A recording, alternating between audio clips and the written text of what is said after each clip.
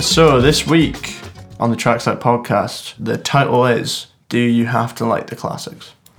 So the general idea when we put this down is a lot of the time when someone's really into music, they'll feel that they have to like these older albums that are sort of staples of music history and everything like that. You look through the reviews, 10 out of 10, 9 out of 10, 10 out of 10. But as two younger gentlemen of a modern generation, I think we're Gen Z, are we? Or something like that. But we thought, well, Sasha particularly, we'll just say, has been skeptical of, the status of classic albums. I have, yeah. So we thought we'd run through some, bona fide, these are, classic albums, everyone should listen to these, and actually see how much we like them from a modern perspective in 2020. Yeah. And our personal taste as well. Again, similar to the Strokes one, nobody cares. These are still... You're not obliged to listen. Yeah, these are still classic albums, so... Yeah. It doesn't really matter what we say. For me, I think the whole point of it is that there's like a stigma surrounding that kind of music, where it's like music that your parents have listened to, or music that your favorite artists have listened to and drawn inspiration. Like Bruce Springsteen and Pink Floyd. He's like shredder on guitar and stuff, and a lot of the greats of our age have taken inspiration from them. Whereas, I feel like sometimes people just like that kind of music because it's now embedded in pop culture, and maybe it was a revolutionary for their time. But I feel like music has moved on since then. Yeah. And some of the greats that we consider groundbreaking now are maybe not so much when viewed through the lens of millennials. Yeah.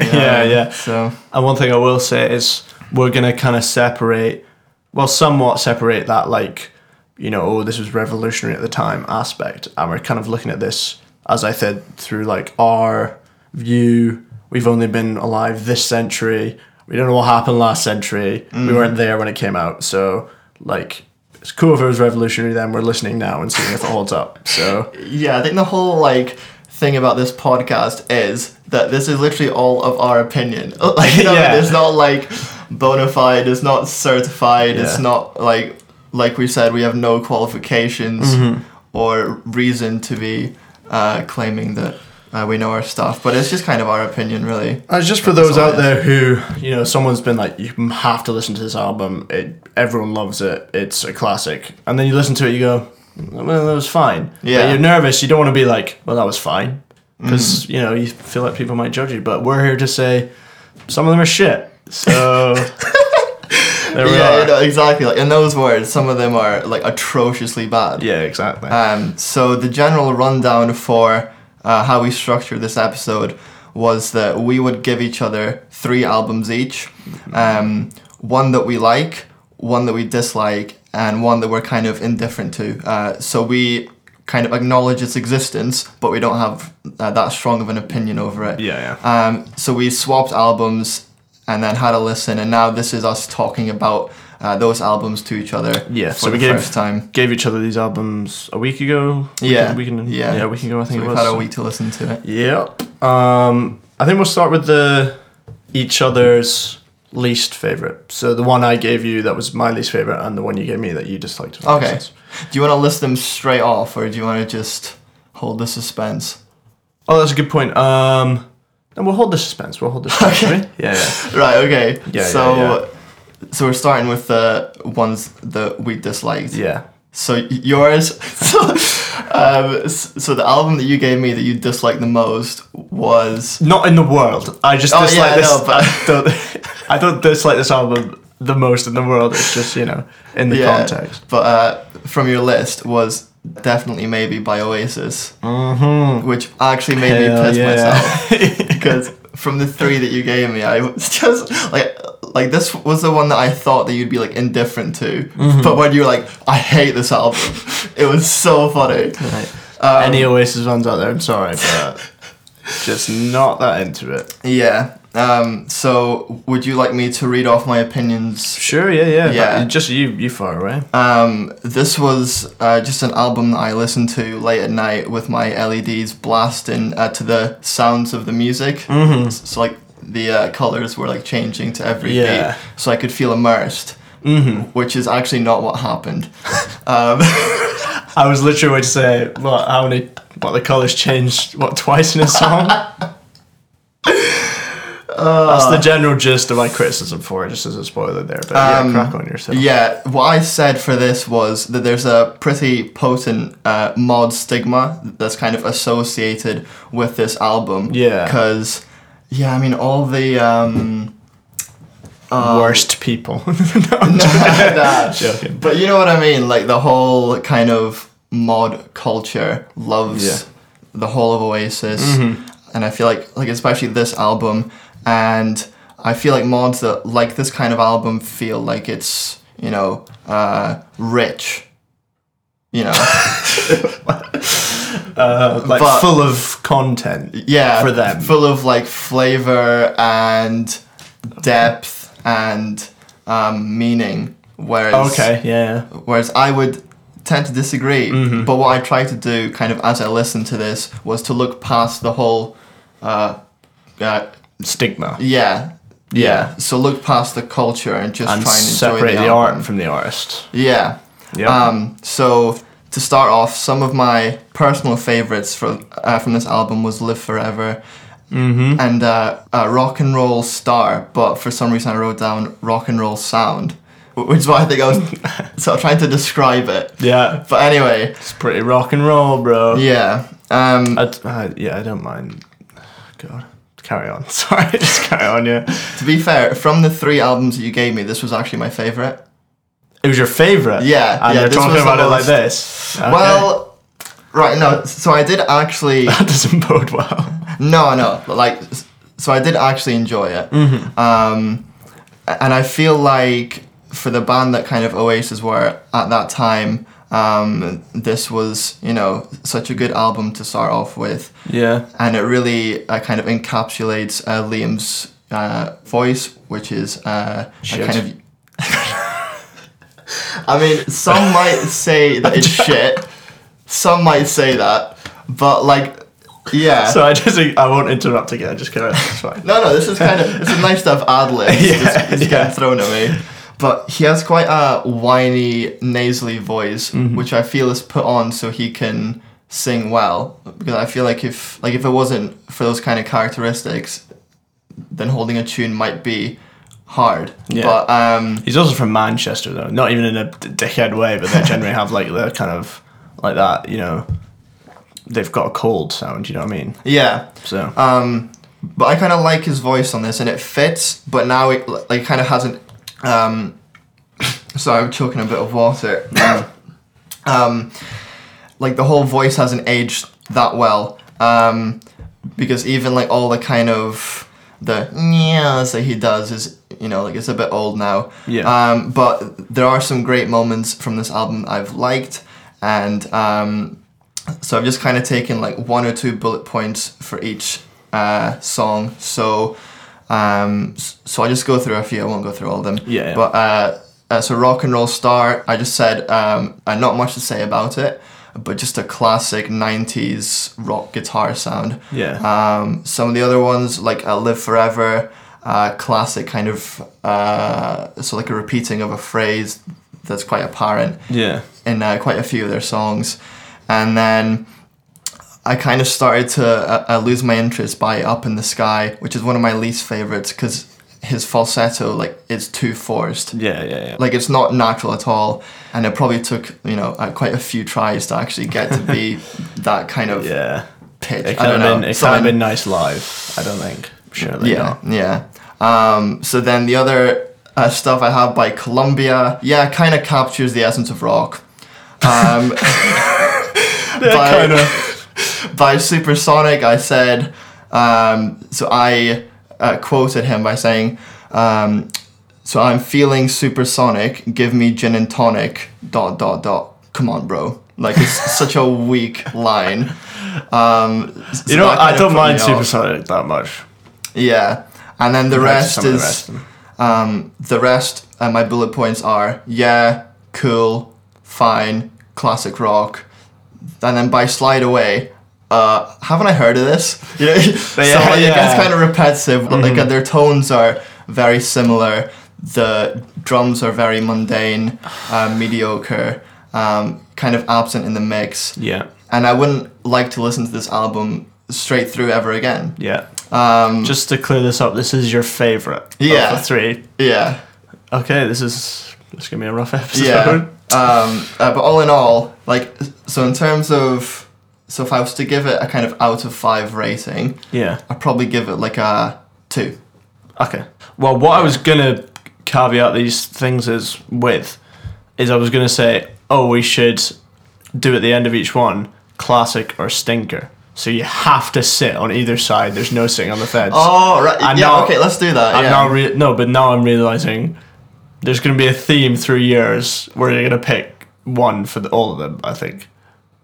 No, I'm not. Okay, we'll go. Oh, is that so? Definitely, maybe classic or stinker, Sasha. Yeah, stinker. Okay, and you're not going to go for stinker for all of them. No. Okay. No. Okay, fair play. I would tend to agree. Yeah, I'll give it a similar 2 out of 5. It's just not the sound for me. What were some of the things you didn't connect with? I just can't connect with that sound. Yeah, like you were saying, those super washed out. Yeah, so washed out. And one of the album that you gave me as your least favorite that I'll go on to, it's the same thing where it just feels like background noise, and then but the vocal line he doesn't have the vocals to make it interesting. Yeah. It's just actually got annoying vocals, if anything. So it just doesn't. It's just a sound that doesn't work for me. They're quite good at writing.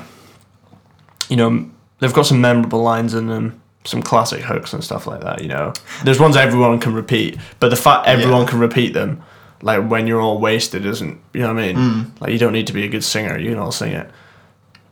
If that makes sense. Yeah. It's clearly not pushing the boat out very much. There are many moments throughout this that I feel like I'm at like Tea in the Park or something, where it's just like really, like it sounds like a live festival feel, but it's only for like really small parts of the whole. It just sounds album. like they were playing for stadium rock. Yeah, exactly. Yeah. It's just a washed out sound for me. Just I can understand its appeal, but I couldn't understand its appeal for like a whole album. I don't know if there probably is. Yeah, I'm sure there's plenty of Oasis fans that love the album, but like I just can't understand liking this whole album back to front. I can understand taking certain songs because it is a bit of a novelty sound, but no, it's just not for me. Like that's kind of the point of this whole thing, is to challenge the norm. Yeah. And be like, why would you actually like this? To be fair. Yeah. You know. So anyway, definitely maybe it's a stinker for me. And your least favorite. So. Yeah. Well, there we are. Right. On to there's some similar themes for your least favorite, which was Back in Black by AC/DC. Yeah. Now, to be fair, I was considering this to give to you as my least favorite, and then you gave it to me, so that's a bad start. Honestly, the main problem I had with this is it sounded like they had a computer algorithm and they wrote Back in Black and it was fine, and then they put Back in Black into a computer and said, write an album for us. Yeah. And that's my main problem. You're right. Hell's Bells, the first thing I just said is his voice. I just can't stand it. It's a bit harsh, but who was the singer before? Bon Scott, the AC/DC singer. He died, and then they wrote Back in Black was the album just after. And Brian Johnson's voice, I just can't really stand it. It's not an awful riff as well. God, it's just so much background.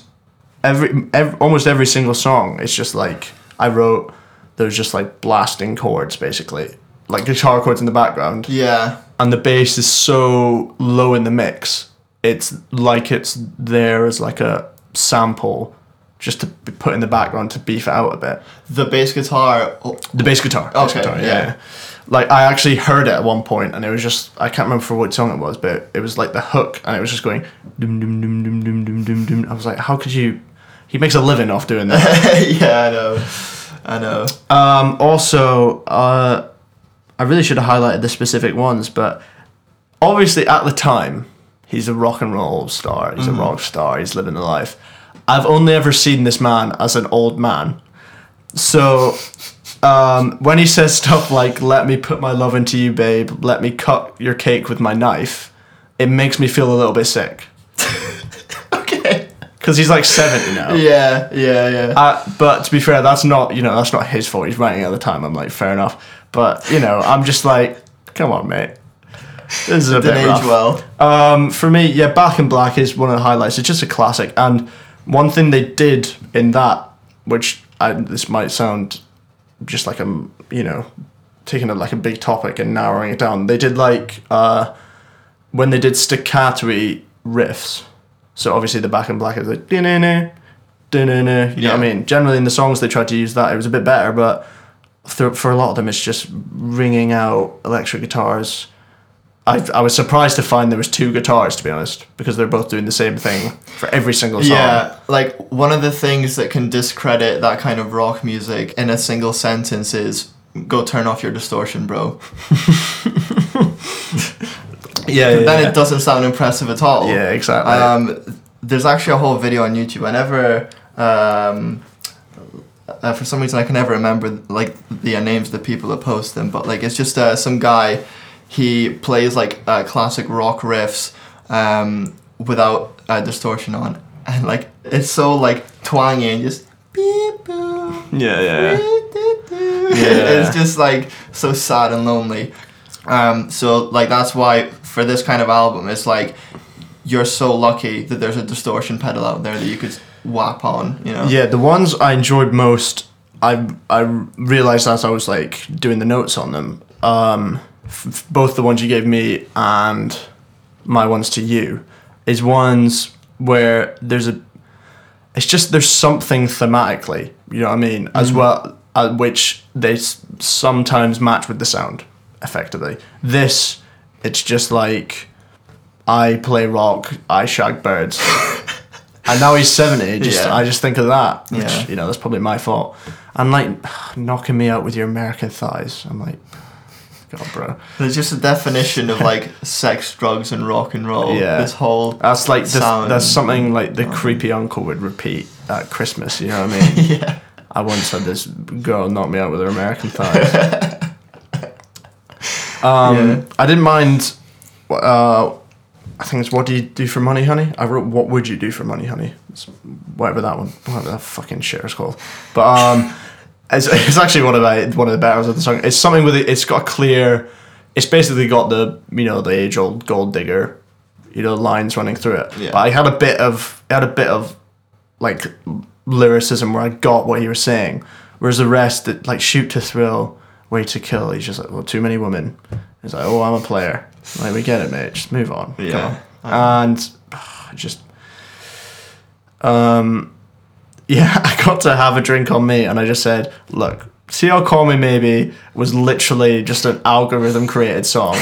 At this point, AC/DC used that algorithm, gave Back in Black to it, and just said, make an album. So that's the most of what I've got to say on that shit. Yeah, and Rock and Roll Ain't Noise Pollution, the last song, I just didn't write any notes. Couldn't be bothered anymore. It's really just not for me, I won't lie to you. Yeah, sorry for enforcing that on you. I'm sorry to any AC/DC fans out there as well, but well. Yeah. Yeah, I don't know what else I would say about it. Like, it just irritates me whenever I hear it come on. And it just reminds me of like what's that biker guy, the Hells Angels or something? Yeah. Like just guys in vests riding their Harleys, just loving noise and not actual like musical content. Yeah, it's just his voice as well. He's got that raspy voice, but the band isn't heavy enough to pull it off. Yeah, I could understand it if it was a bit heavier, and I guess that was heavy-ish for its time, but there was still metal back then, like proper metal, and it's just nothing really. It's just a bit album. put it bluntly. Yeah, I won't lie. Yeah. One thing I will give them credit for is that one time they played to 2 million people in like some kind of Russian airfield. Like that to this day is the biggest gig that's ever been played. Like, could you imagine playing to 2 million people? Yeah, 2 million Russians as well. Yeah, I know. Those people be going wild as well. They hired the military to like be security for it, to stand at the front of the barriers. Oh shit. But then the security joined into the crowd. Oh shit. Like something like 20 people died or something. Rock and roll, bro. It's pretty epic. So I'll give them that, but apart from that, no musical content at all. Yeah. Sorry, AC/DC. Yeah. Plus, why would you name yourself from like a concept that you learn in like Nat 5 physics? You know what I mean? Yeah, I don't know. Their sounds electric. Ah, nice. I wanted to kill myself even as I said that. So, for our bilateral scale, what would you give it? What in God's name are you talking about? Bilateral. Classic or stinker? Oh yeah, sorry, the scale. Yeah, I one too made many up. beers. One too many beer skis. Bilateral stinker. You're obviously. 2 souls in, and now you're just like gone. That soul hits diff, bro. Yeah. Stinker. Stinker. Okay. Yeah. Yeah. Fair enough. Onto the mediocre ones or onto the good? Yeah, mediocre ones. You can, ladies first. Yeah. Sound. I can't even. What did I give you for the mediocre one? Hounds of Love by Kate Bush. Yes, I did. Right. Okay. Oh hell yeah, bro. So let me scroll down to my notes, and for this I said, yes, I've never actually heard of this album before, and I'm pretty sure that I've never heard of Kate Bush before, which is kind of really? Yeah, but like her name kind of rings a bell, but like Did Running Up That Hill not ring some bells when you heard it? no, I've never heard any song in this album. Oh, okay. It was Yeah, a so new this experience for you. Yeah, Entirely. yeah. Fair enough. So this was like a complete first listen. Mm-hmm. So I did some reading up on this album before I listened to it. So Yeah. there's this one thing that I just have to read you because it made me like piss myself. It's so funny. So it's this from this magazine called Classic Pop Mag. Yeah. So at that point in time, it's been 3 years since her last album. People thought that she'd either completely stopped doing music or she had gained 20 stone from having a junk food addiction. 20 stone. I weigh like 11 stone. Like that was some of the rumors that were kicking about. Jesus. Like for when she was gone from that period of The Dreaming, was it the album before this one? I think it was couldn't something tell you. like that. My favorite track from this album was the first one. That was the Running Up the Hill. off of it, yeah. Yeah. Yeah, it's a pretty vibey song and I like the melody and it's obviously very creative, and from what I've kind of read in the past, Kate Bush is a very kind of she was very talented quite early on, and she got signed at like 16 or something and released her first album at 19. Fair enough. Yeah. Wow. Kudos for sure. Yeah. But yeah, no, I kind of like so I like that song quite a lot. One thing I kind of picked up on was there's like a Phil Collins Tom from one of the songs, you know, like from In the Air. You Yeah, know, well, like those really kind of, like doom. yeah, dum, really dum, processed, yeah. almost like tribal toms. Yeah, I kind of really, like that kind really of, reverby. Yeah. like it's in a like a big hall you're listening to. yeah. So that was a niche reference if it was one. Yeah. Some of the other ones, like Hounds of Love, I could barely tell the like this song apart from the last. Okay. Yeah. So so even from that point, I started to feel like it was kind of getting samey. Yeah. But one thing I've appreciated throughout this whole album was the use of instrumentation. Like it was so creative, and the use of panning between different channels. Yeah, one thing with different ad libs and stuff. I listened to a couple of the albums, I think, on like just on my speaker, and I was listening to them beside, and then I was like, oh shit, I better put like my earphones on just because it's better sound quality and stuff. And I was actually really surprised with how much panning there is and stuff from these albums from, you know, the 70s, 80s, and I was like, fair play. They're using everything there. Yeah. All the cards. Yeah. So I mean, like I could probably talk about this album for a while because there's so many like small niche things, but like just overall, like it's very kind of like I said before, it's just creative. And I think I read up a thing that said she actually, like, she either had her producer or her husband on bass and he wasn't playing it right, so she was like, right, fuck off. Right? She's like, fuck off. So then she started playing it. So they got a divorce, so... yeah, so she's, like, so you can tell that this whole album's just her vision, genius, her basically. exact vision, So a very creative lady. I'll let you crack this open. Oh, yes. You hear that, listeners? That's another soul in the bag. Yeah, now Owen's going to start to lose sense of I'll time. be slurring words in a hot minute, bro. One of my favourites off of there was Cloud Busting.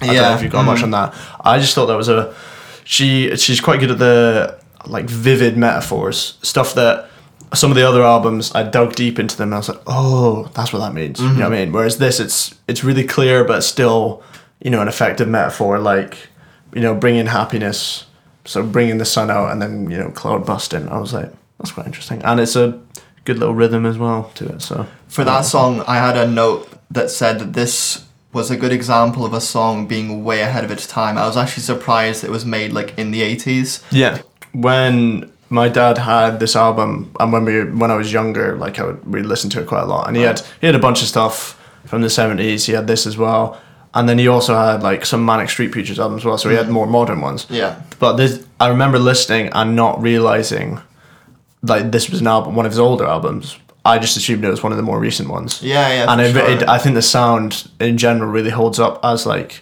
if it was released now, it'd be a bit like almost like a niche, almost like an homage, you know, to previous sounds, but it would still hold up. Whereas some of the other stuff we talked about, if someone released it today, I think it would just be.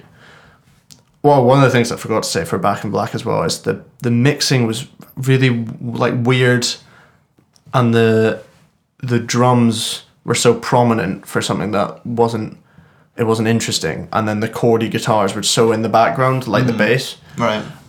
Whereas the mixing and mastering and production and all of that, I think, is really good, to be fair. Yeah. She actually produced most of it, I think, which is also like. I didn't even realize that. Yeah. So she is a bit of a wonder. Yeah, she does it all. And the other one, sorry, I just read my notes. For Jig of Life, like my one bullet point is, sorry, but is that a fucking fiddle? Because I was so like confused because the whole album was like built up on this like synth pop sound, and then just a fucking fiddle comes out of nowhere. It's just a jig, bro. It's in the yeah, I know. I was like, are you joking?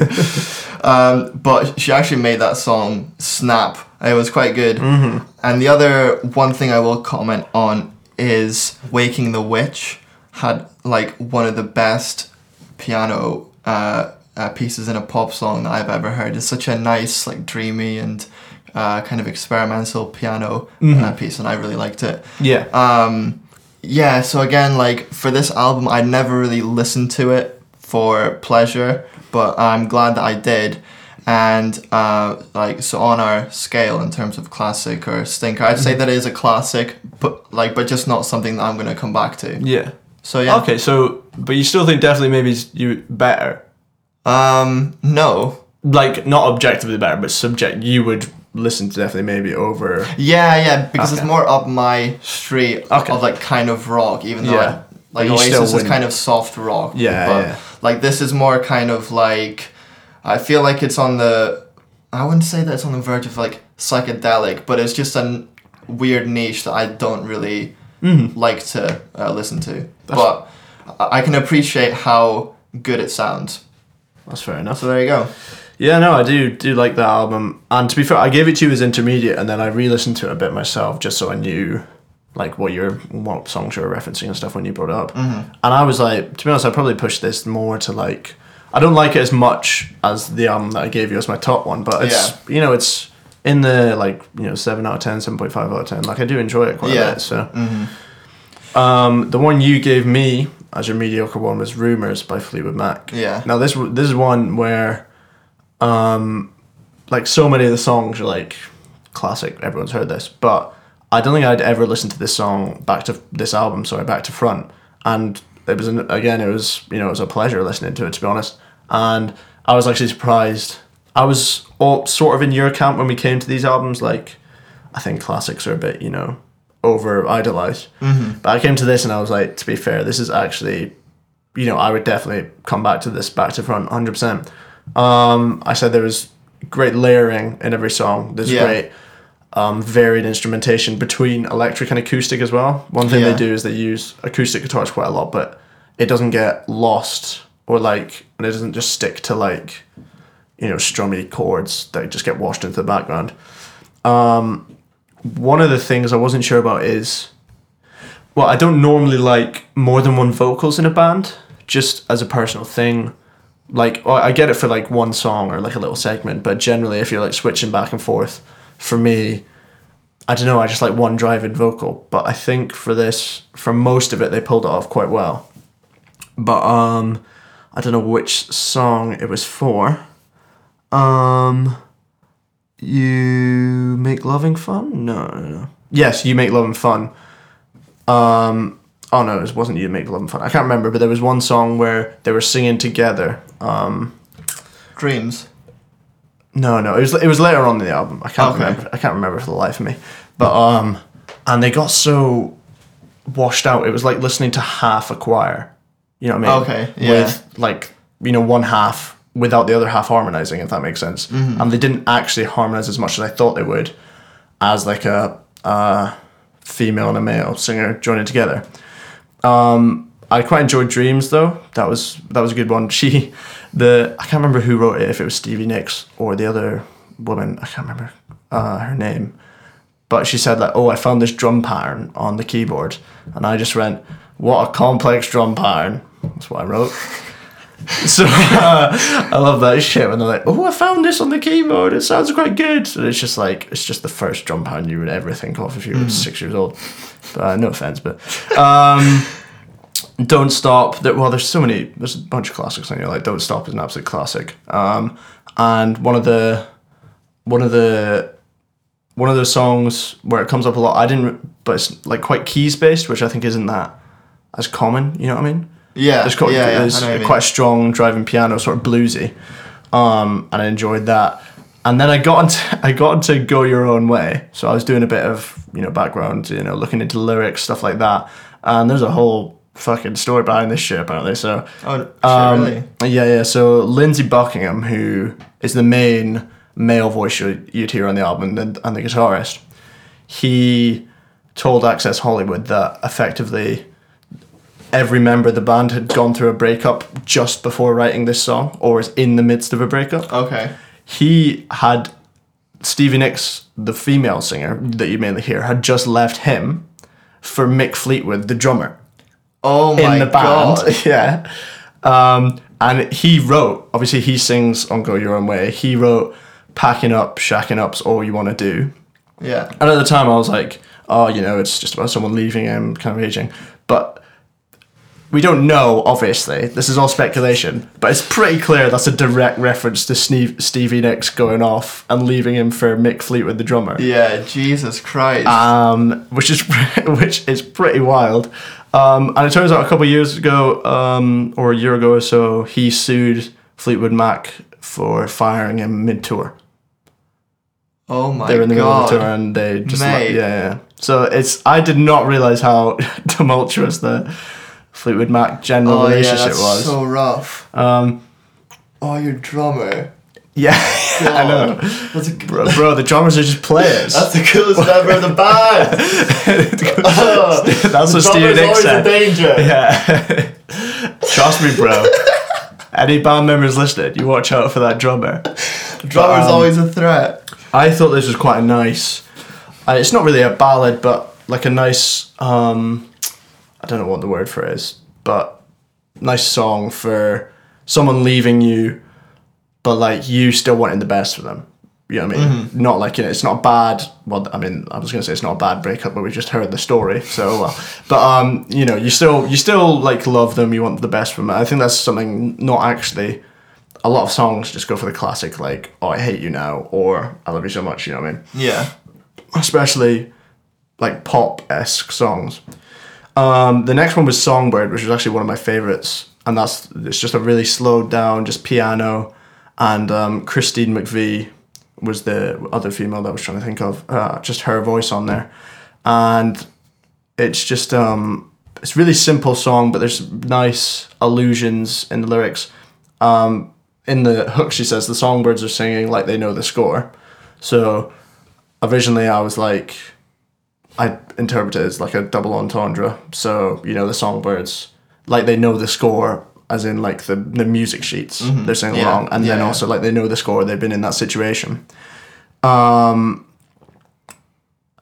when I went into the lyrics, I used Genius quite a lot for this, I won't lie. Songbirds also sing to like attract a mate. And that is what she was trying to do with this. You know what I mean? That's what she was going for this song. You know what I mean? Okay. So when I saw that, I was like, bro, that's got me in the dope piece right there.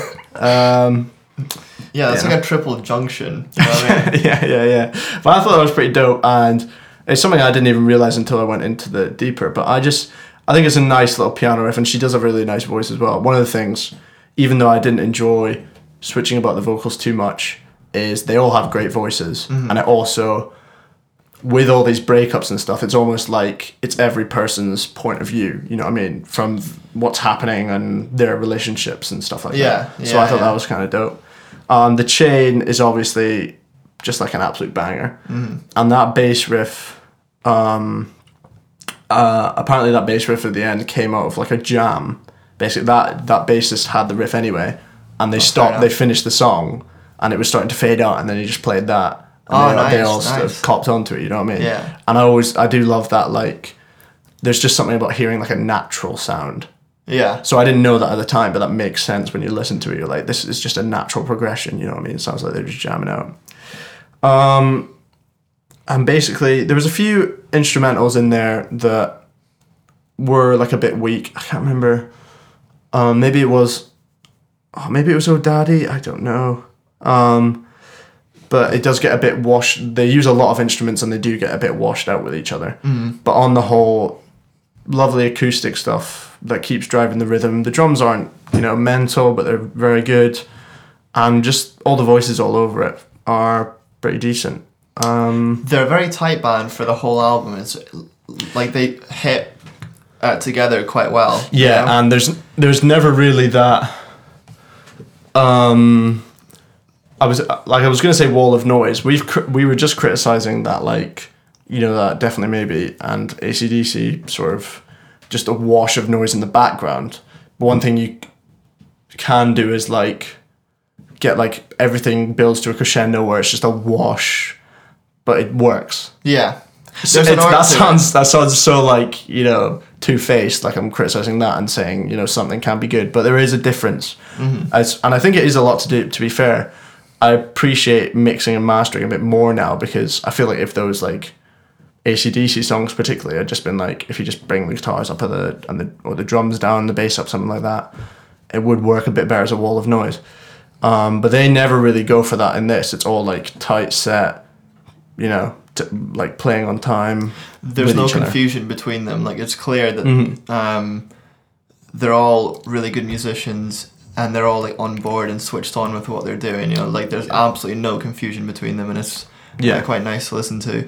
One of the things about this album, and the reason why I put it kind of as my like middle ground, is that like in my opinion, I'm gonna get hate, but like I think that Fleetwood Mac are kind of overrated. I feel like they're so blown up and overhyped, especially with people my age. Like there's quite a few people that I know that think that Fleetwood Mac are the kind of be all of music in general, really, because their parents listened to it. They grew up with Fleetwood Mac, and it's kind of old and kind of reminds them of like a different time, And for me, like, this album is really good, and I do enjoy listening to it. Like, it's definitely one that I come back to every now and again. Yeah. But whenever like it comes on, say if I'm at like someone's house or whatever, people like 90% of the time will go, "Oh, I love Fleetwood Mac. This is so good. Oh my god." Yeah. Whereas I'm just like, Yeah, like they're a good band, and I it- like listening to them. But fuck me, they're not like gods. It you know does what I feel mean? like that thing we were saying at the start, where a lot of people maybe feel like they have to. Yeah, what I mean? like their sound, and I like listening to them, but Yeah. like not blown out of proportion. Yeah. So that's why it's my intermediate. But yeah, like most of the songs in this album, like it's really nice to listen to, but I wouldn't say that it's, you know, like mind-bogglingly good. I would say most of it's the layering's really good, but other than that, there's nothing too intensely gripping with the instrumentation. Like there's not that many like solos, or on the whole, I think I prefer like a verse melody that's really cool over like a solo. A solo feels like a show off, but Yeah. if I feel like if there's a melody and a verse and it's really dope, then it's like it adds to the band, and also like you've managed to show off your talent and made the song interesting. Yeah. So they have a bit more of that, but it's generally just instruments working together. And I'm similar to the Hounds of Love, probably like a 7.5, 8 out of 10. So like it's a grand album, but it's not one of my favorites ever. But I would say it's a classic, I think. Yeah, it's a nice personally. album to listen to. Yeah, 100%, yeah. Cool. So now on to our favorites. Yes, so indeed. the favorite that you gave me was Dark Side of the Moon by Pink Floyd, Oh, hell yeah. Basic fans, rise up. which is actually the least favorite that you gave me. Well, you know what it is? I was going to give you Sgt. Pepper's Lonely Hearts Club Band. Yeah, that would have And I was also like, this is killed gonna be me. this is gonna be murder at the podcast. Someone's gonna get killed. So I was like, I'll tone it down a little bit, just to say Sasha hates Sgt. Pepper's, or dislikes the Beatles a bit in general. Yeah. So I gave him Dark Side of the Moon as a bit more of a to cater to him a little bit, but obviously Yeah. you still hate this. So For me, like, this album's just not something that I want to listen to ever again. Like, I listened to it about 4 times. There's this podcast out there called 1001 Album Club, and it's just like, so each episode they go through one album that you have to listen to before you die, and they go through 1001 of them basically. And for this one, like, I think there's like 4 or 5 of them, and they're all like, oh, my life changed. Oh, there's something, like, there's an internal shift that happened when I listened to this. And they were selling it really well, and I was like, okay, fair enough. And they said that the more you listen to it, the more it kind of consumes you. So I was like, great. On the 5th listen, I was like, please stop. Because okay, yeah. I mean, so I understand albums that you kind of pull something out of each time that you listen to it, Yeah. but it just didn't do that with me. And I understand the whole, like, this album is really, like, about fear and, like, like fear of death and hypocrisy and losing oneself and all this. And, like, it's a deep, influential album from one of the biggest bands ever. But, I mean, for me, this album feels like a body of work that, like, a music teacher would pick, because it's full of musical concept, and that's what makes it cool. Okay. Like, so you can name so many cool things that happen, but I wouldn't say that it's particularly well executed. Yeah. Do you, as a quick one, do you ever listen, or do you like ambient albums? Yeah. Yeah. Okay. Yeah. Okay. I was just, for me, I quite like I don't mind a cheeky little ambient album, a bit of Brian Eno or something like that. But yeah, for me, a lot of it is instrumentation. Yeah. That particularly on the run it feels like it is just taking you to space. You know what I mean? When especially on those earphones, I'm like, oh shit, I'm going somewhere. Like I've said a couple times in the past, music taking you to a place. I just like that shit. You know what I mean? There's like the synths going from ear to ear. It sounds like heli rotors going past, stuff like that. It's just, I just think it's dope. Yeah, I've got a funny note about that, but I'll touch up on the whole, like, kind of ambience thing, because I listen to kind of ambient music while I sleep. So there's like a few select albums I like listening to. Yeah. I'm no expert, to be fair. It's just but like for me, this isn't one I'd be like whap on the sleep playlist, you know. Okay. It's not no. I wouldn't say it's like, it's not an ambient album, as it were, but when I was re-listening to it, I re-listened to it earlier. Just the way it's just an album. No, sorry, that's not a very good description. But it just runs. There's no pauses, but it doesn't tire you out with like no stopping, if that makes sense. Yeah. It doesn't feel like it's like keeping going on and on. You're like, oh god, but there's no pauses, and they all run into each other in such a natural way. Mm-hmm. I don't know. Yeah. I just really do love it, I won't lie. One thing I will give this album credit for is their use of segues. Yeah. Throughout the whole kind of album. Mm-hmm. And I think for me as well, that concept of like going to, it's Dark Side of the Moon, you know what I mean? And the album cover as well is like you're going to space. Yeah. And that feels like it's like a constant journey. You're going there, you know what I mean? For me. Yeah. So. Because like this album feels more of an experience than a body of music. Nice. Which is hippie talk. Yeah, right thanks. There, yeah, thanks. Right but for some of the songs, like it starts off with "Speak to Me," which did nothing of sorts, in my opinion. It's a super cheesy suspense build to what is already a kind of anticlimactic song, in my opinion. I didn't like it at all. Oh shit, you're going in. No, like I'm just trying to articulate what, you know. That's fair. For me, I guess I can understand that. Like, it's definitely not one of the best intros I've heard. You know what I mean? There's definitely been better since, but I didn't really have anything on that, to be honest. But once it gets into Breathe, I think it, I think it's fine. But I can understand when you got an intro, you expect like a hit almost. Yeah. And this just kind of gradually goes into it, which I can understand. It might be a bit annoying, but Breathe was just like a sleepy cowboy song, which is what kind of solidified in my memory. But also, like, the lyrics were like, they were just as bland as like watery hummus, you know what I mean? Like, they were so like, like their kind of AABB rhyming scheme is just like, kind of reminds me of like a nursery rhyme almost. I think they said, the lyrics I have here, "For long you live and high you fly, but only if you ride the tide." It just sounds like a poem from Shrek almost, you know what I mean? Do you not think it works though with that? Oh, that's like that sort of spaced out sound that they're going for. Yeah, sure. Because okay, you don't have to agree, bro. But I just think one of the things that fascinates me as well is one of the few albums where I got like the theme fairly quickly without having to like look it up. You know what I mean? I got like my theme, because everyone takes their own things away. Yeah, no, you're right. And I got this theme, just of like this first song, Breathe, is like telling you to live your life while you can, basically.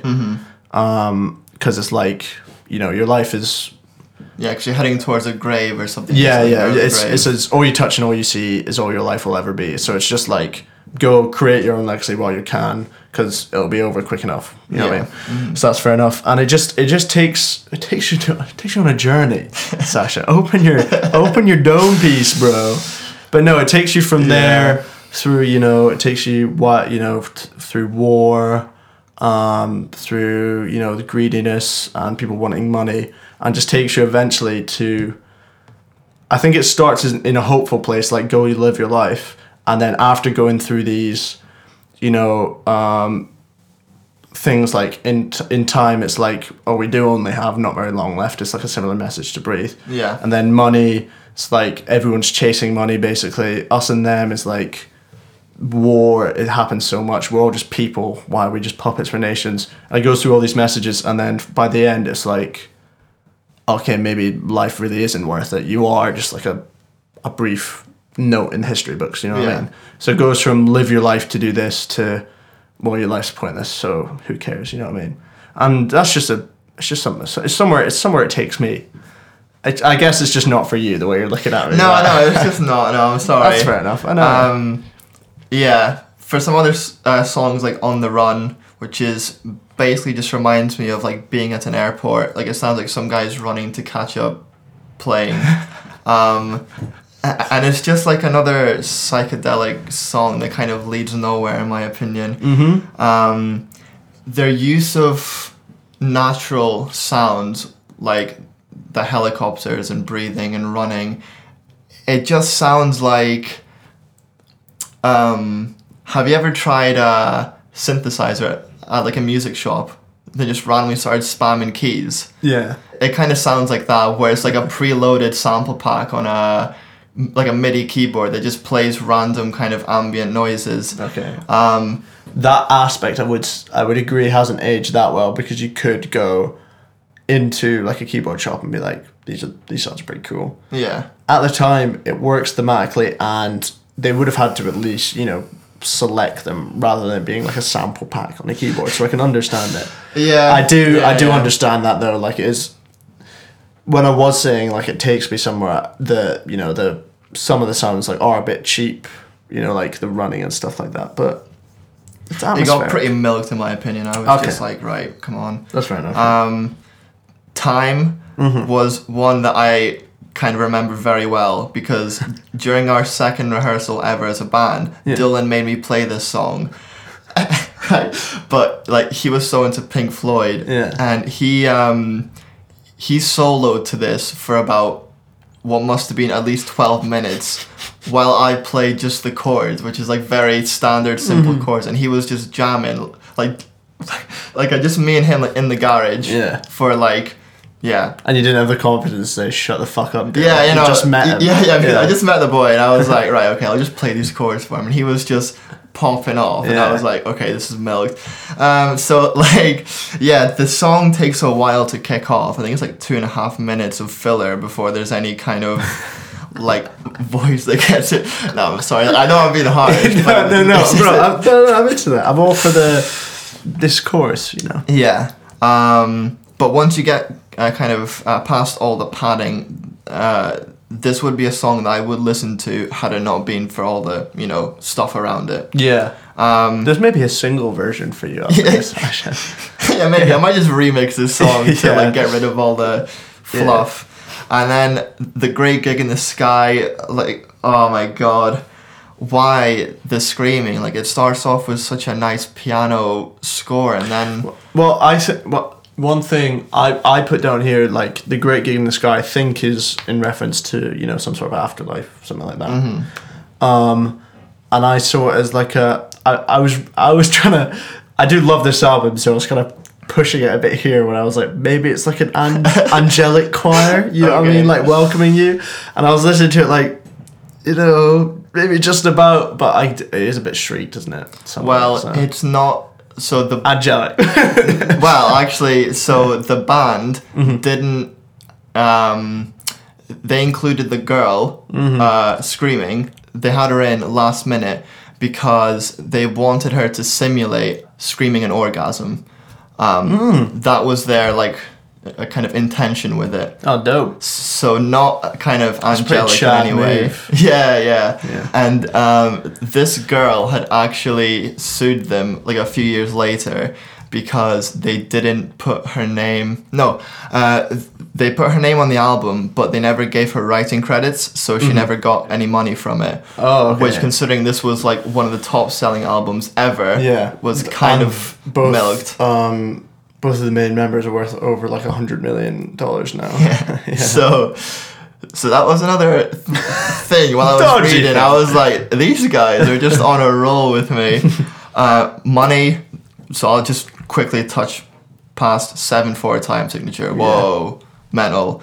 Cool bass line. Yeah. Surprising that it's kind of like a catchy song, but I feel like the 7/4 time signature is like forced onto you rather than actually... I would have felt that if not. I think the bass line brings it back a bit. I think the bass line does feel...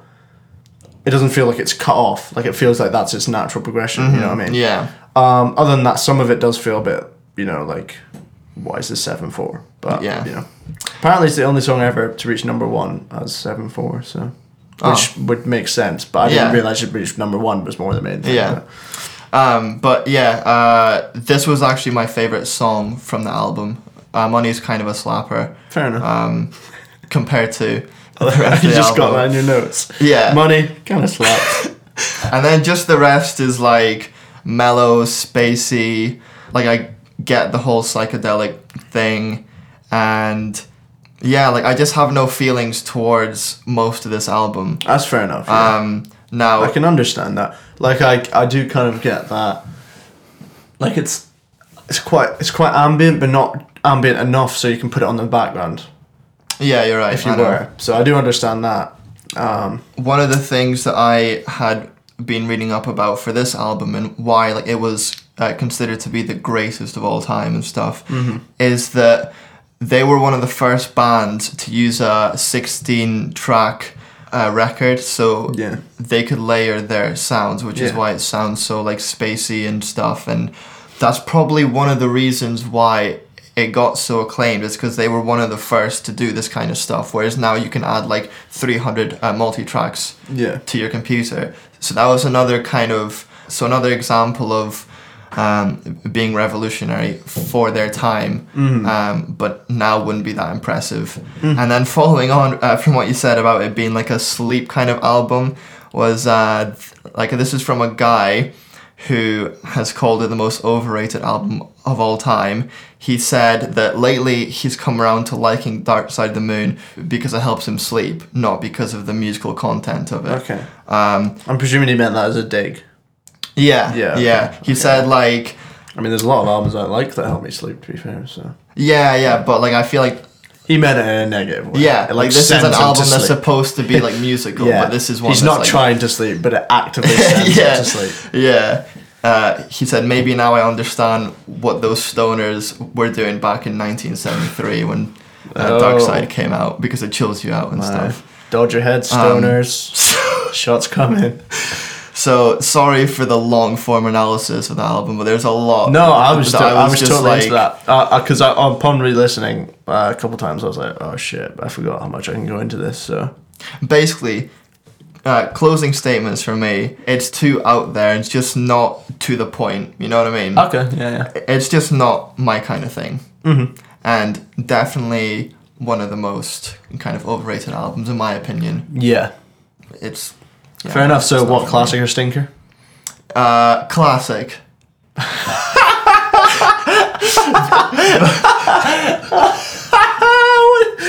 You sat there like 100% overrated. I hate this album. Classic or stinker? Well, it's a classic. It's a classic for me. No, like not from Got that out. yeah, no, it's fine. Yeah. Not from my radar, but I can appreciate the kind of Influence or the aura yeah. that's surrounding it. So like it's a classic in that sense. The reason why the kind of Oasis one was the only one that was like stinkers, because it's like nothing's cool about it. Like it's just like just a rock band that got like a deal to fucking go and record an album. Whereas That's this one is thing. like I feel like big. any band could recreate, definitely maybe, Yeah, after exactly. listening to it twice. Whereas the Pink Floyd one, it has an ounce of originality. The reason I say it's classic is because there will never be another album like this again. yeah, there we go. That's yeah.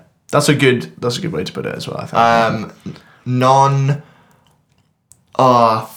What's the word I'm trying to think of? Like, you can't counterfeit it, you know what I mean?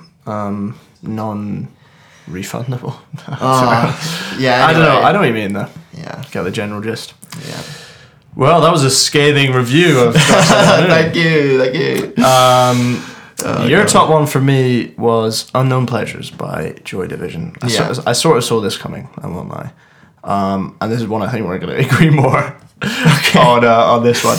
Just straight off the bat, I think it's a classic for me, to be honest. And it's just such a sound they create, like so unique. They go like song to song with each song has its own identity but their sound, if that makes sense. And it's just It's just so good. It's just so good. I can't even it's go great, into it. honestly, I fucking love this album. But honestly, so one much. thing I've previously been like so into the bass is one reason I've critically think about quite a lot of bass in some of these more classic albums. A lot of the time the bass is like an extra layer basically of just like, it's like the chords of your left hand on the piano. What do you call that? Bass. So the bass chords, do you call it? Yeah. Okay, the bass chords on a piano. Bass chords. That's what I meant. That's what I That's where said. the bass notes are. Yeah, So you yeah. play like the root notes usually on the like your left hand. Yeah. But Yeah, anyways, only up. Yeah, we'll move on that's from fine. me being an idiot. Piano players are just cursing me out right now. Yeah. But it's basically, it's like the bass chords on a piano. It's like just there to add, Yeah. add the depth and a bit of rhythm as well. But yeah, on this the bass is like, like the melody and the rhythm at the same time, and it just, if it was on each song for this, if the bass line was on another album, you'd be like, God, this bass line's amazing, it's the best one on the album. Yeah. But each song you're like, holy shit. And he just drives it so well. And one of the things I read a while ago is that Joy Division write drums first. And that just makes sense when, like, originally I was like, I have no idea how they do that because I can't imagine doing that as our band. But when you listen to their sound, it just makes sense because I feel like he's so talented. He just gets the rhythm off the drums and then finds a melody for it, if that makes sense. But because of all this, and like those guitar tones, like, because he gets so much freedom, it's just like shrieking, atmospheric, and it's like hauntingly beautiful, if it will. Yeah, not having a second guitar does allow the kind of lead guitar to have a lot of room to stand out in, because if you have two guitars, sometimes they can clash tones, they can compete with each other, so you need to work out how to make them sound good together. But like for Joy Division, they don't have that problem. The bass is occupying the lower kind of registers, and the lead guitar just has free reign over that kind of range, so it's always nice to hear. A lot of the time it sounds like he's almost like vaguely just jamming out what he's hearing from the drummer and the bass, but like a super talented guitarist doing that, because it works for pretty much every song. But because of all this instrumentation that's so unique to them, I didn't really ever think of the lyrical density within a lot of these tracks. Like, I didn't really appreciate it fully. Stuff like In Disorder, he actually Ian Curtis references his own epilepsy. Yeah. So he says, like, cars are crashing, lights are flashing, getting frequent now. And it's just like a rough reference to, things starting to, get a bit wild, stuff like that. And he covers, when you go into each song, like, he covers, his own epilepsy, he covers seeing a girl, or like knowing a girl with epilepsy who eventually dies from that seizure, war and the horrors of war and the dangers of politics. It's just like, it covers so much. My two favorites I picked out clearly were Dark Side of the Moon and Unknown Pleasures, and I would say Dark Side of the Moon thematically feels more like it goes, like the singer specifically goes from one place to another, if that makes sense, on that thing. So in Breathe, he's like, live your life while you can, it's only short. Then he experiences, people greed, people trying to gain money, war himself, similar to Day of the Lords. And then by the end, he's like, well, life is short. What am I doing here? It's pointless, basically. Whereas here, he seems to me to flit about a bit more between songs, but like each one is lyrically dense and metaphorically dense as well when you really listen to it. And I had to look up a lot of it because I guess that's a criticism for me, is a lot of his writing is so poetic that I did have to. I would want a better mind to understand it. You know what I mean? That's the lyricism was something that the band actually regrets not listening into more, because obviously Ian committed suicide, and that was something that was apparent kind of in his lyrics. Yeah. But because at the time they didn't have a good PA and they never really listened to everything fully. Like it was kind of like as everyone stuck to their own parts, Yeah. and that was something that even And they one missed. thing they I've seen them say as well, Ian Curtis said himself that perhaps he was in denial in some way, but he said, well, no, he wasn't in denial. If anything, he said he never really wrote a song particularly thematically. It was all just subconscious, which I think speaks to it even more. But other band members said at the same time, like, we're not trying to, write to any particular theme. We just write what we want. We don't want people to know what we think. And Yeah. I think someone said that, like, specifically. And that, like you were saying, that just speaks to that and makes this, like, that haunting sound of the whole album just even more, like, poignant, as it were. Yeah. It's just, especially when you know the background behind it. It's like it's an intense album. Like, I feel like with this album, like, I'm listening to it once I've got it on. I'm not doing anything else. I'm listening to it. Like, that's the priority. Yeah. But yeah. Some of the things that I have to comment on for this album was, so kind of most of the information that I have about Joy Division and this album was from reading Peter Hook's book called Unknown Pleasures. Oh yeah. And it was a biography about the band and how they met and how they recorded and kind of Ian's death and stuff. And some of the stories are so funny. I could probably talk about that one book for like a whole episode, but some of the things he said, which I hope my memory is not tricking me, but I'm pretty sure they recorded the drums one piece at a time when they were on a roof. So they had the ambience of the city behind them while playing literally just one like snare or just the kick. Just to get like the perfect tone out of that. Yeah, which the producer just kind of not manufactured, but it gave them like 100% control over the entire sound, which is why they're so iconic. Yeah, and those drums. Now that you say that, I think you've told me that before, but it's so clear when you say that because the drum tone is like inch perfect. You know? What I mean? Yeah, exactly. There's nothing like each sound is so separate but synchronized as well. It's something hard to describe, but it just works so well. There's no like frequency that's gone to waste. Yeah. But also, one of the things I want to know is back then, surely they didn't have like a MIDI pack. So like, how did they record so like on time when just try imagine playing like just the snare. Like how the fuck, you know what I mean? Just like especially at the point. Yeah, exactly. Like like he is like a great drummer as well. It's the tone is one thing that I've taken away before, like holy shit, that's amazing. But he is also, you hear throughout, like he is actually an excellent drummer. Yeah. And a lot of classic albums you really just don't hear that, do you? Like I keep going back to these two, just shitting on them, but definitely Maybe and Back in Black. You don't come away from that going, oh, great drummer. Great drumming in there. You know what I mean? So. I know. Yeah, for me, like playing that kind of disjointed, it's like trying to play guitar, playing a chord, but like one string at a time. You're like, how the hell do you do that? Mm-hmm.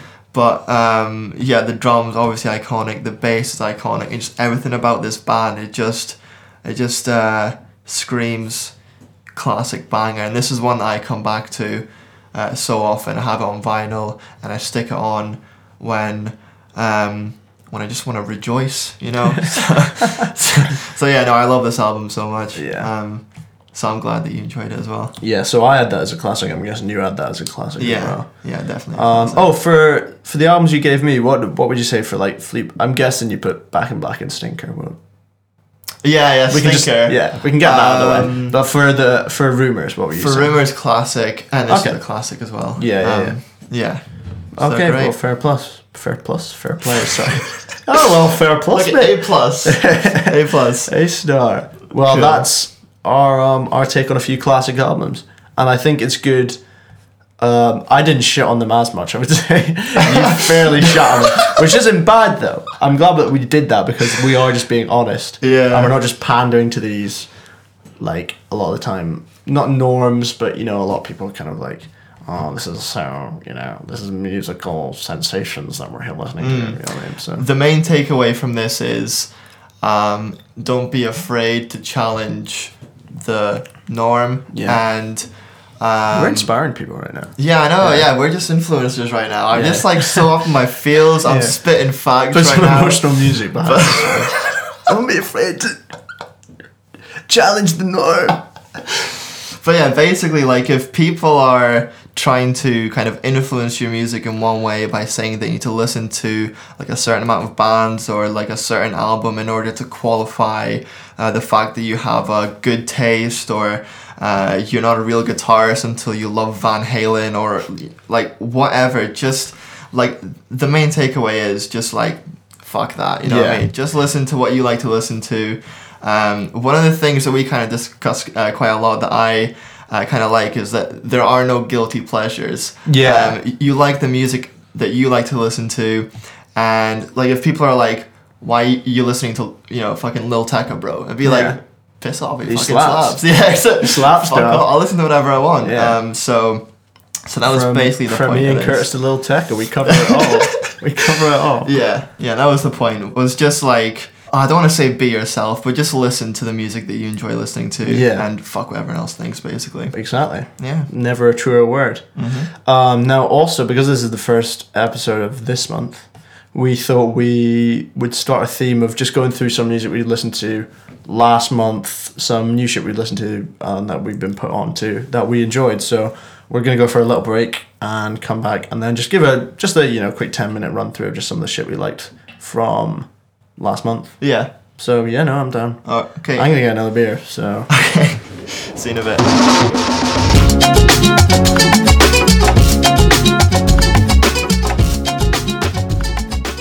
Alright, ready to go.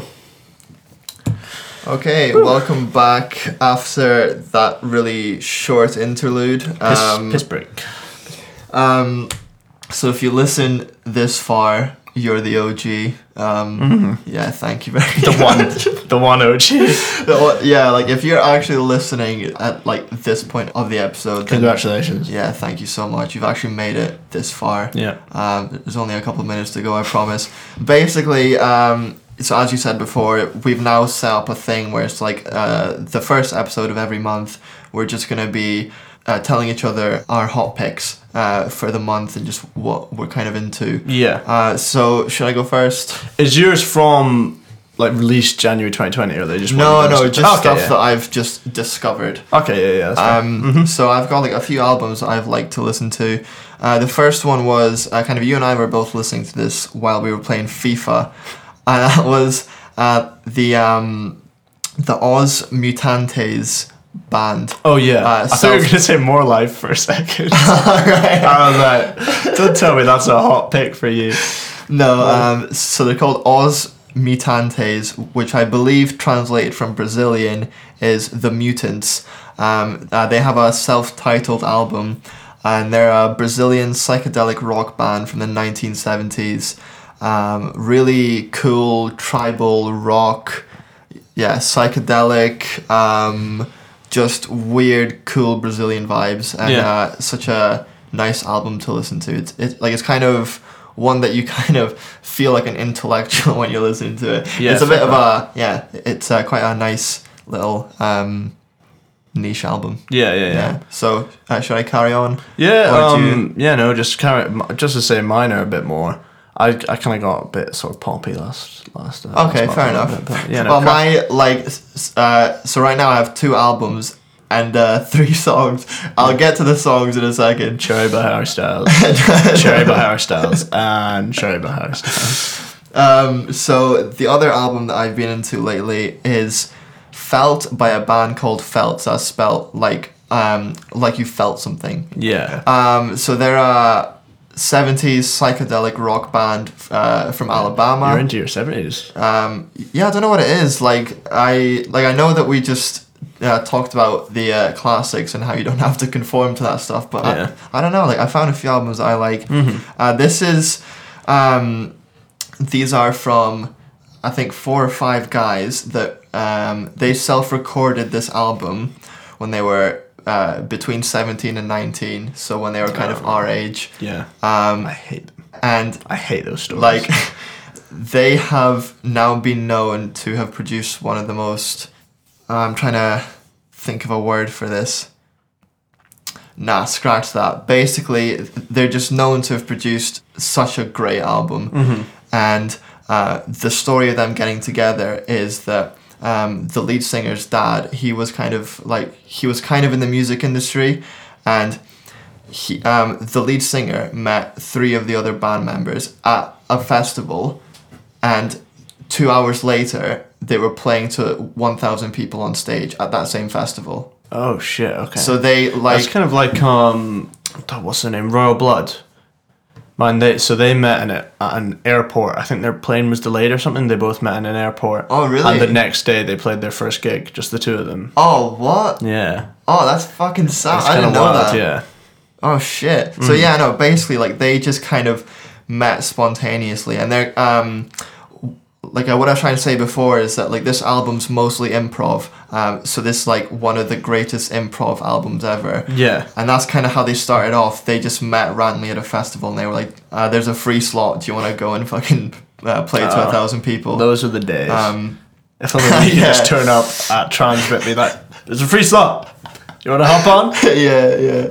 So that was pretty cool. And yeah, they got kind of big in Alabama. And, yeah, no, it's fine. So the 3 songs that I had was Fallen Bees by Sleepy Dog, a kind of like a nice bedroom pop band with super beachy chords. I just can't listen to them.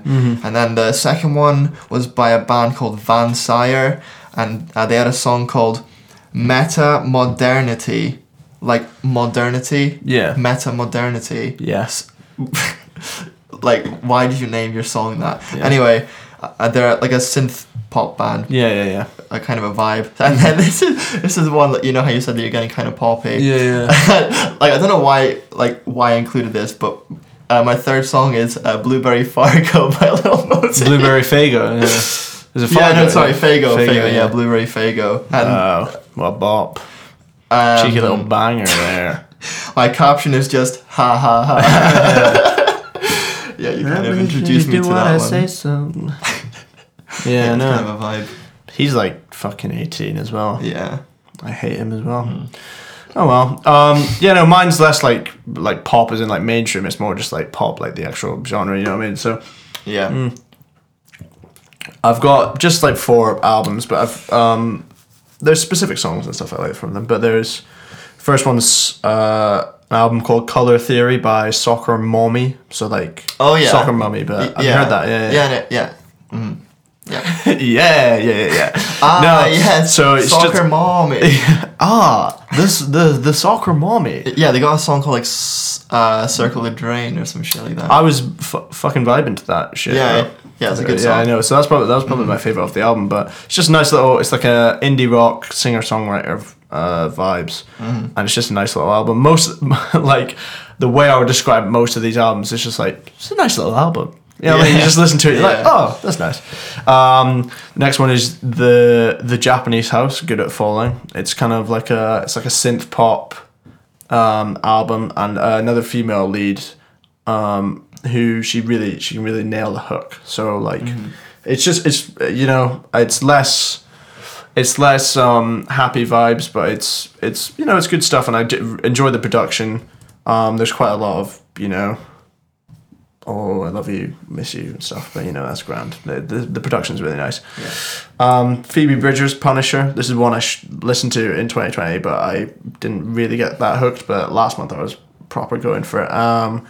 It is just like each song's like a really beautiful song, which I just love about it. And I think it's Garden Song is one of the more like quieter songs on there, but I still just fuck with it heavy. So those 3 were more just kind of poppy, bit singer songwriter as well. And then the last one was by a band called Teen Suicide. The album was called It's the Big Joyous Celebration, Let's Stir the Honey Pot. Well, that's the album name. That's the album name, yeah. But it's kind of like bedroom rock with like lo-fi production. And I was looking into some of the like descriptions of it, and all of them were like, it's infuriating because you can tell the guy behind it is a genius, but like he's just going so off script for a lot of it that like if he just structured his thoughts a bit more, but it is one where, remember, like a week ago or so, you were listening to Twin Fantasy. Yeah. Like for, I don't know if it was your first time, but it was like your first proper time. Like, yeah, that was my first time. Oh, shit, yeah. But you were going into it and you were saying one of the things you loved is like, just shit came in that works so well, but you would never expect. Yeah. This is just packed full of like, you don't know, you no idea where it's coming. The inverse of that. Yeah. Yeah. No. It's like you don't know what to expect. Oh, right. Okay. It's like he's got like, it's like he's got ADHD as it's like the songs are like an encapsulation of ADHD. You know what I mean? Yeah. Like he's just going all over the place, but he's still a genius. Yeah. He's clearly like a talented songwriter and shit. I can't remember his name. They were specifically referencing. I think it's a whole band, but it's like the man, the main man behind it. But those were the main four, to be honest. That last one's got really like lo-fi.